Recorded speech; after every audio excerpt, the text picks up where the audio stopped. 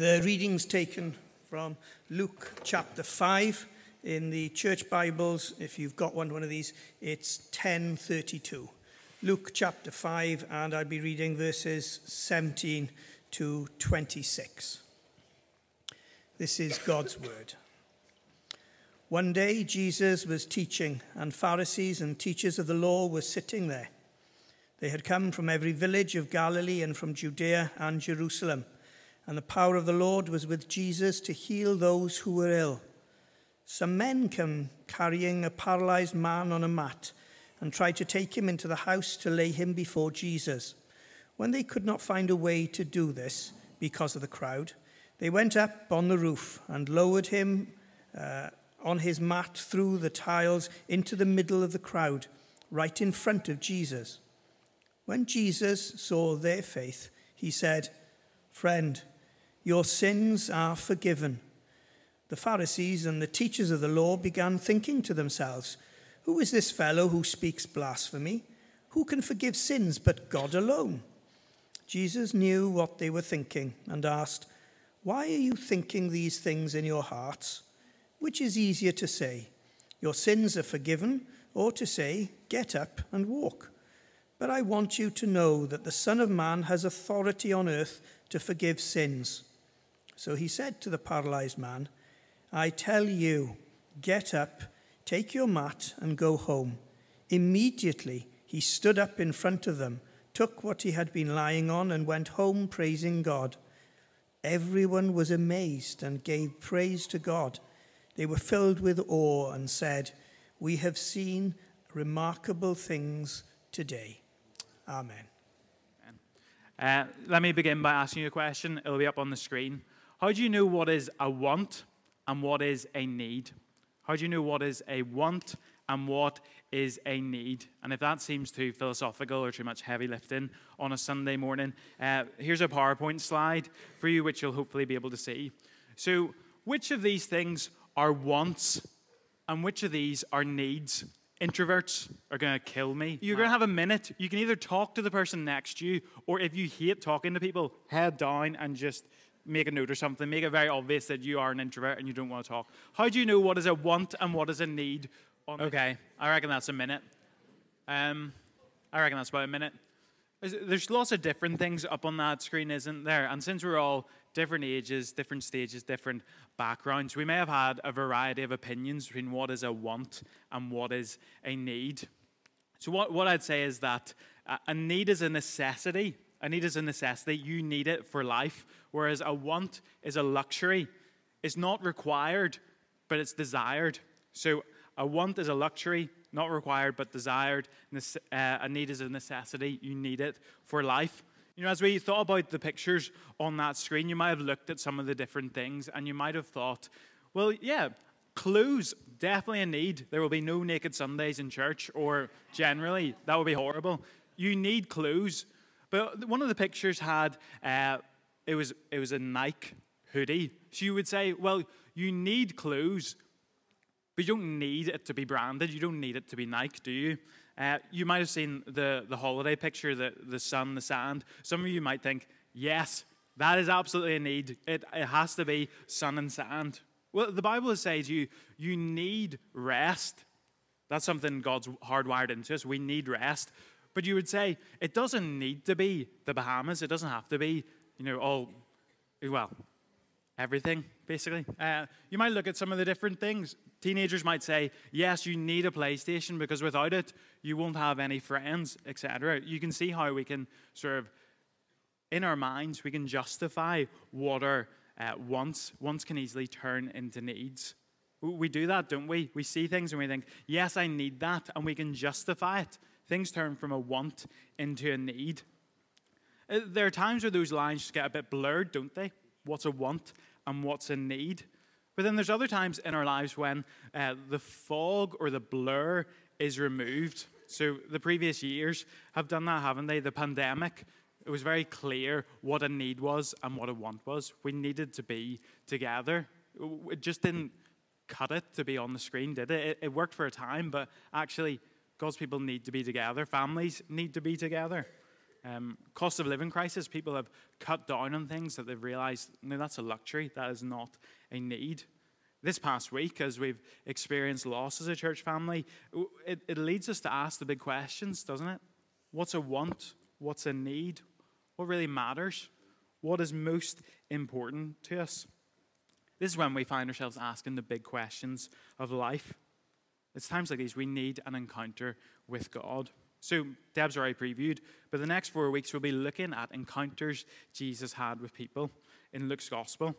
And in them we'll see how Jesus comes into contact with these real people with various problems, various questions, and had their lives transformed by him. So let's begin. We're looking at Jesus' encounter with the paralyzed man. So we'll walk through the story. There's not point 1, point 2, point 3. We'll walk through the story and just stop and make comments as we go along. So starting from verse 17, if you have a Bible, very helpful to have it in front of you. Starting from verse 17. One day, Jesus was teaching. We're going to stop, and I'm not going to stop this frequently. You'll be relieved to hear. But look at the very start of his gospel in Luke chapter 1, verses 1 to 4. He tells us how he's gone around collecting eyewitness information. So what we're reading here is events that have been handed to Dr. Luke by eyewitnesses so that we may know with certainty that this really happened. Let's keep reading. One day Jesus was teaching, and Pharisees and teachers of the law were sitting there. They had come from every village of Galilee and from Judea and Jerusalem, and the power of the Lord was with Jesus to heal the sick. Now, what we find in Luke's Gospels, in the Gospels as a whole, is that everywhere Jesus goes, all sorts of people come to him. I say it often, don't I? But he's like a magnet. He draws in all types of people to himself, and that's what he's still doing to this day. If you look around, go on, look around. He's drawing all types of people to himself, all different types of people in this congregation following Jesus. And on this day, Jesus had drawn people from all over Israel to hear him teach. The Pharisees and the teachers of the law, they are the elite. They are you. But it's also drawn plebs like me to himself. That's good news. People wanted to hear Jesus teach because he was, should I say, is unlike any teacher the world has ever seen. See, he had authority. His words, his teaching was weighty. It carried power. He had ability. He could do the things that he taught. He talked the talk and he walked the walk. He had convictions and capability. He enlightened people and enlivened people, which meant all sorts of people came to him. The faithful and the faithless, the cynic and the skeptical. And we find those last two, the cynic and the skeptical, in the Pharisees and teachers of the law. You see, they're not sure about Jesus. They've come to see, is Jesus the real deal? They want to know if he's actually up to no good. For the boys and girls, it might be helpful to think of the Pharisees, the teachers of the law, like this character from Frozen who's coming up on the screen. The Duke of Weaseltown, or Whistleton. He's always coming around and he's asking questions. He's like, I'm not quite sure if you're up to good. That might be helpful just for the boys and girls to sort of hook on their minds. That's what the Pharisees and teachers of the law are doing. They're skeptical. They're not sure. They're asking questions. Can we trust Jesus? And yet, Jesus welcomes them. He wants the skeptical. He wants those who are suspicious, asking questions, to come along. And we as a church believe that Jesus is the answer to all the questions that we have. So if you want your questions answered, come to Jesus. Let's keep going. Verse 18. Some men came carrying a paralyzed man on a mat and tried to take him into the house to lay him before Jesus. Now in Mark chapter 2, we read that it's 5 friends, so 4 of them carrying one paralyzed friend. Now just close your eyes and imagine for a moment being paralyzed. Go on, close them. Imagine being paralyzed. You are totally dependent on other people.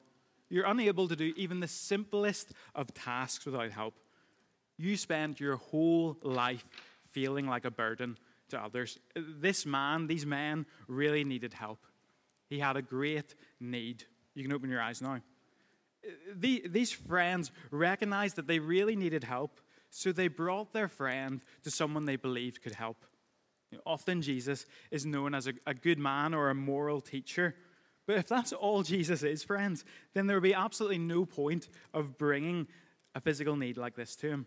It would be like taking a car to a dentist, taking a laptop to a car mechanic, asking a plumber to fix electrics, like asking a PE teacher to teach anything. No, Alan's not even here for that joke. That's such a shame. So you bring your problems, your needs to someone who can do something about them, don't you?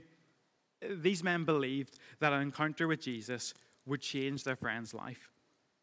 I think we need to learn a lesson from these friends, don't we? To believe that an encounter with Jesus is what our community, what our friends, what our family, what our work colleagues, what our world needs the most is an encounter with Jesus.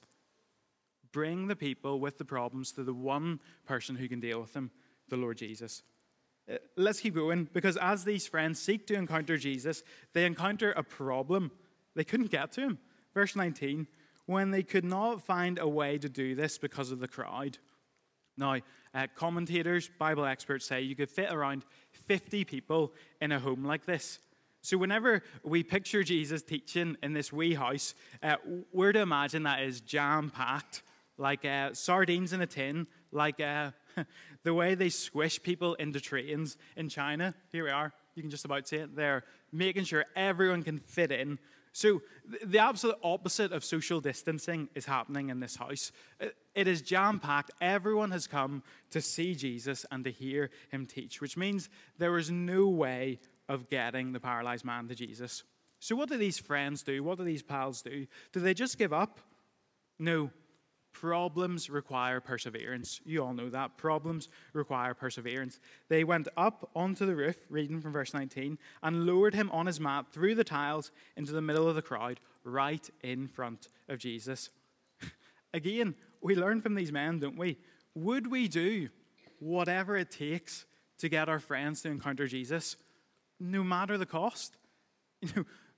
Let's be honest, sometimes whenever an obstacle is thrown up in taking someone to Jesus or speaking about our faith, we think, oh, thank goodness. Well, at least I tried. We need to learn from these men, don't we? No matter the cost, no matter what it takes, let's get people to encounter Jesus because he is their greatest need. When the need is great, there is no cost too great. And this need negates any niceness, doesn't it? You know this, if you're in a rush to get somewhere, to get a plane or a train, you are running. You're probably bumping into people, coming through. I need to get to my destination. And these friends forget any niceness in getting their pal to Jesus. It's a bit reckless. I don't know if you ever read the story and think, they're opening a hole in the roof to make room. So they climb up to the flat roof of the house and they create a space in the tiles. Just imagine being there, the light breaking in to the dark room. It would be like opening the shutters of this school and just the light flooding in. So the paralyzed man's pain, his problem, his affliction, his troubles have brought him to Jesus' feet. Isn't that so often what awful experiences do? They bring us to the Lord's feet. As the man's lowered in front of Jesus, you can imagine the hush, can't you? Shh, quiet. How will this great teacher, the Lord Jesus, respond to this paralyzed man in front of him? Will he tell him, wait a moment, I've got some teaching to do, don't interrupt my sermon?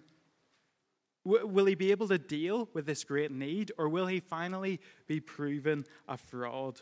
What happens next? Read with me, verse 20. When Jesus saw their faith, Jesus sees these men and their reckless vandalism, and notice what he doesn't say. He doesn't say, lads. I don't think Jesus would say, lads, what are you doing? You've wrecked their roof. No, he recognizes that these men had a simple faith that led to action. We have a great need and a great problem, so let's get our friend to Jesus. Jesus doesn't send them away. He doesn't say, wait until later. Vandals and cripples are welcome in the church of Jesus. That's what we want our church to be like, isn't it? All welcome, not just one particular type. So, how does Jesus respond to these hooligans and this cripple? Verse 20, when Jesus saw their faith, he said, friend, your sins are forgiven. Friend, your sins are forgiven. I was reminded 2 weeks ago at Sports Plus by Tom and Rach Hawken that I have quite an expressive face. So I was talking to someone, and it was fairly obvious that either I didn't agree with what they were saying, or I just wasn't in a very good mood, because my face was this. And that's often my resting face. I can only imagine my resting face, well, not my resting face, my response to Jesus. If I was paralyzed and he said this to me, your sins are forgiven. What? Sins are forgiven? If I was one of the friends on the roof, I'd be like, cheers, Jesus. Actually, we're here for the legs, not the sins. Why has Jesus responded like this when the need is so obvious and so great? Jesus is Jesus is the great doctor. He looks at the paralyzed man's visible symptoms, those things that appear so pressing, and sees a far more serious problem beneath the surface: sin. Now, don't mishear me. I'm not saying this man is paralyzed because he has sinned, but rather, because of sin, we live in a world where sadness and sickness are our everyday experience. So Jesus has come to deal with the cause, not the symptoms. Yeah, even as we've gone down this line of thinking, you've probably thought, surely the physical need, the sadness, the sickness is more pressing than the spiritual need of forgiveness of sins.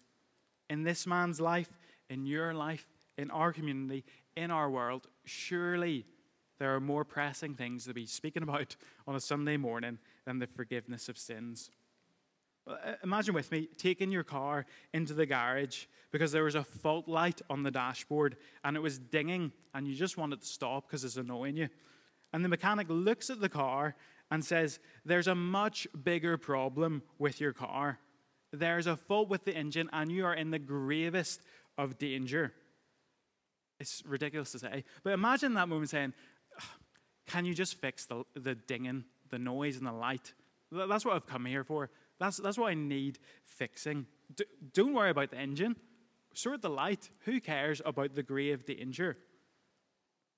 The things in our lives, the aches, the pains, the hurts, they're like lights on a dashboard warning us of a far more serious problem, a far more catastrophic problem under the car bonnet of our lives. Sin. Jesus says, without a right relationship, a restored relationship with God, your Maker, you could have every earthly need met, and you would be in the gravest of circumstances. If you have not encountered Jesus this morning, have not had your sins forgiven, you are not his friend. Jesus sees this paralyzed man in this situation, sees us when we're lost in this situation, and he moves towards him. He draws near. He's so willing, isn't he? He's so able. The paralyzed man hasn't even said a word, and he's coming to him saying, you can be forgiven, my friend. Let's be clear here. Jesus is declaring his hand. He is God himself with a statement like this. He is the divine creator, the divine mechanic who sees the greatest need and says, I can deal with that. Which is exactly what the Pharisees and teachers of the law are thinking, isn't it? Verse 21, the Pharisees and teachers of the law begin thinking to themselves, who is this fellow who speaks blasphemy? Who can forgive sins but God alone? Notice with me, it's obvious, I know, but the Pharisees are thinking these things. They begin, who is this fellow? Friends, that is the question you all must answer in your life. Who is this fellow Jesus? Who is this fellow who makes such bold claims on our lives 2,000 years later? Who is this man who claims to know what our greatest need is? Who sees you all the way to the bottom and loves you to the skies? Who is this Jesus? Back to the Pharisees. They're heresy hunting. They're skeptical and they're suspicious about Jesus, and their worst fears are realized. This carpenter's son with no formal religious education is making a bold claim. He has the ability to forgive sins. And let's be clear, the Pharisees are absolutely right. God alone can forgive sins because God is the offended party when we do things wrong. That word sin gives the image of missing a mark, not reaching a standard. Only God can forgive sins, for he is the offended party. I have two brothers, Niall and Scott. I think they come up on the screen. Scott, the youngest one, he's huge. On the left there, Niall, oldest, tall and skinny. Me, short and stocky. So there they are. Can you imagine Niall and Scott? So Niall punches Scott in the nose, and I say, hey, Niall, I forgive you. I forgive you for punching Scott in the nose. Scott isn't short on words. He would be saying, well, actually, Dave, I'm the offended party. I'll say it without the nose, but his nose is bleeding. He's saying, I am the offended party here. I'm the one who needs to give the forgiveness because the crime has been against me. Friends, when we miss that mark, when we sin, it is God who is offended. We don't have to forgive ourselves. We need his forgiveness. Let me read verse 22 again. Jesus knew what they were thinking and asked, why are you thinking these things in your hearts? Think about the Pharisees here. They are the ones who say the right things, do the right things, show up on time. And he sees right into their heart and sees beneath the surface of all their religious endeavors and sees into it and says, why are you thinking these things? It's just a horrifying thought to think. He knows the deepest, darkest corners and crevices of our hearts and minds. He knows what nobody else knows. He sees what no one else sees. And it's encouraging, isn't it? In this moment, when he reads their hearts, he doesn't say, get lost. He doesn't turn them to dust. He asks them a question. Jesus' method, isn't it? Verse 23, which is easier to say, your sins are forgiven, or to say, get up and walk? But I want you to know that the Son of Man has authority on earth to forgive sins. What's going on here? Jesus recognizes that it's very easy to say that your sins are forgiven. You can say it now to someone. There's no visible evidence that it has happened, that sins have been forgiven. Whereas if someone was here this morning, paralyzed, and you said to them, get up and walk, there would be clear, visible evidence that a miracle has happened. So Jesus does, in this moment, what appears to be harder. He tells the paralyzed man to get up and walk, to prove that he is God in the flesh. Jesus is so kind, isn't he? Look at verse 24. But I want you to know. But I want you to know in Cardiff in 2023 that sins can be forgiven because of the Lord Jesus. He doesn't say, just believe. He gives them a visible sign that the world's greatest need can be dealt with by healing this paralyzed man. So he says, doesn't he, to the paralyzed man, I tell you, get up, take your mat, and go home. Remember what we said about Jesus at the start? His words, authority and ability. There's no delay here. I know someone who spends most of their time trying to encourage people to get up and walk. And they do a lot of bribery, a lot of urging to get them. Jesus says, get up and walk, and it happens instantly. Verse 25, immediately he stood up in front of them, took what he had been lying on, and went home praising God. Just imagine being there, friends. Imagine the scene. Everyone packed in, sardines in a tin, like a train jam-packed with people. This paralyzed man squeezing through, coming through. Oh, praise the Lord, I can walk and my sins are forgiven. Incredible. And notice, I know it's obvious, the formerly paralyzed man's obedience. His faith led to action. He responded to what Jesus said, which means works display our faith in Jesus. Often we can get a bit tangled up with this, can't we? But it's a helpful reminder that if you believe in Jesus, it will lead to you acting for Jesus. By reminder, we're saved by what Jesus did on the cross, but we display that faith in the cross by living for him. If you imagine a candle that's been lit, from that wee light, there is both warmth and light. Both are produced by the candle. You can't separate one from the other. Jesus is the source of our faith and our works, of the warmth and the light. Perhaps that's helpful for someone this morning. Well, let's see, as we draw to a close, let's see what the crowd thinks about all this. Everyone was amazed and gave praise to God. They were filled with awe and said, "We have seen remarkable things today." It's interesting to consider, isn't it? What were they praising God for? What did they view as the remarkable thing? Was it paralyzed man able to walk? Or was it the incredible news that sins can be forgiven? Let's be honest. I hope we're always honest. Let's be honest. But if at church this morning there is a paralyzed person sitting here and they left here walking, and someone else came here with their sins not forgiven and left saying, "I am forgiven," I think a lot of us, well, perhaps just me, would be much more hyped, much more excited, much more wanting to praise God about the paralytic walking than sins being forgiven. For if you've grown up in a church, it's not stunning, is it? It's so ordinary, sins being forgiven. You know it. You know that's your greatest need. It's not seen as remarkable anymore, is it? Why should we still view this as remarkable? For the Lord Jesus, of course, did something remarkable in making a paralyzed man walk. But he did the unthinkable to mean that sins could be forgiven. A visible sign that you can be certain that sins can be forgiven. The Son of Heaven, treated like a child of hell. The Lord of blessing and honor, made a curse for us. The Eternal One, made man. Jesus, treated like an enemy so he can call you friend. What difference does this make as hearts ache, as bodies break? At the beginning we thought, didn't we, about how wants are luxuries and needs are necessities. Friends, we need our sins forgiven to live the Christian life. And graciously this morning, the Lord of all glory offers that to you.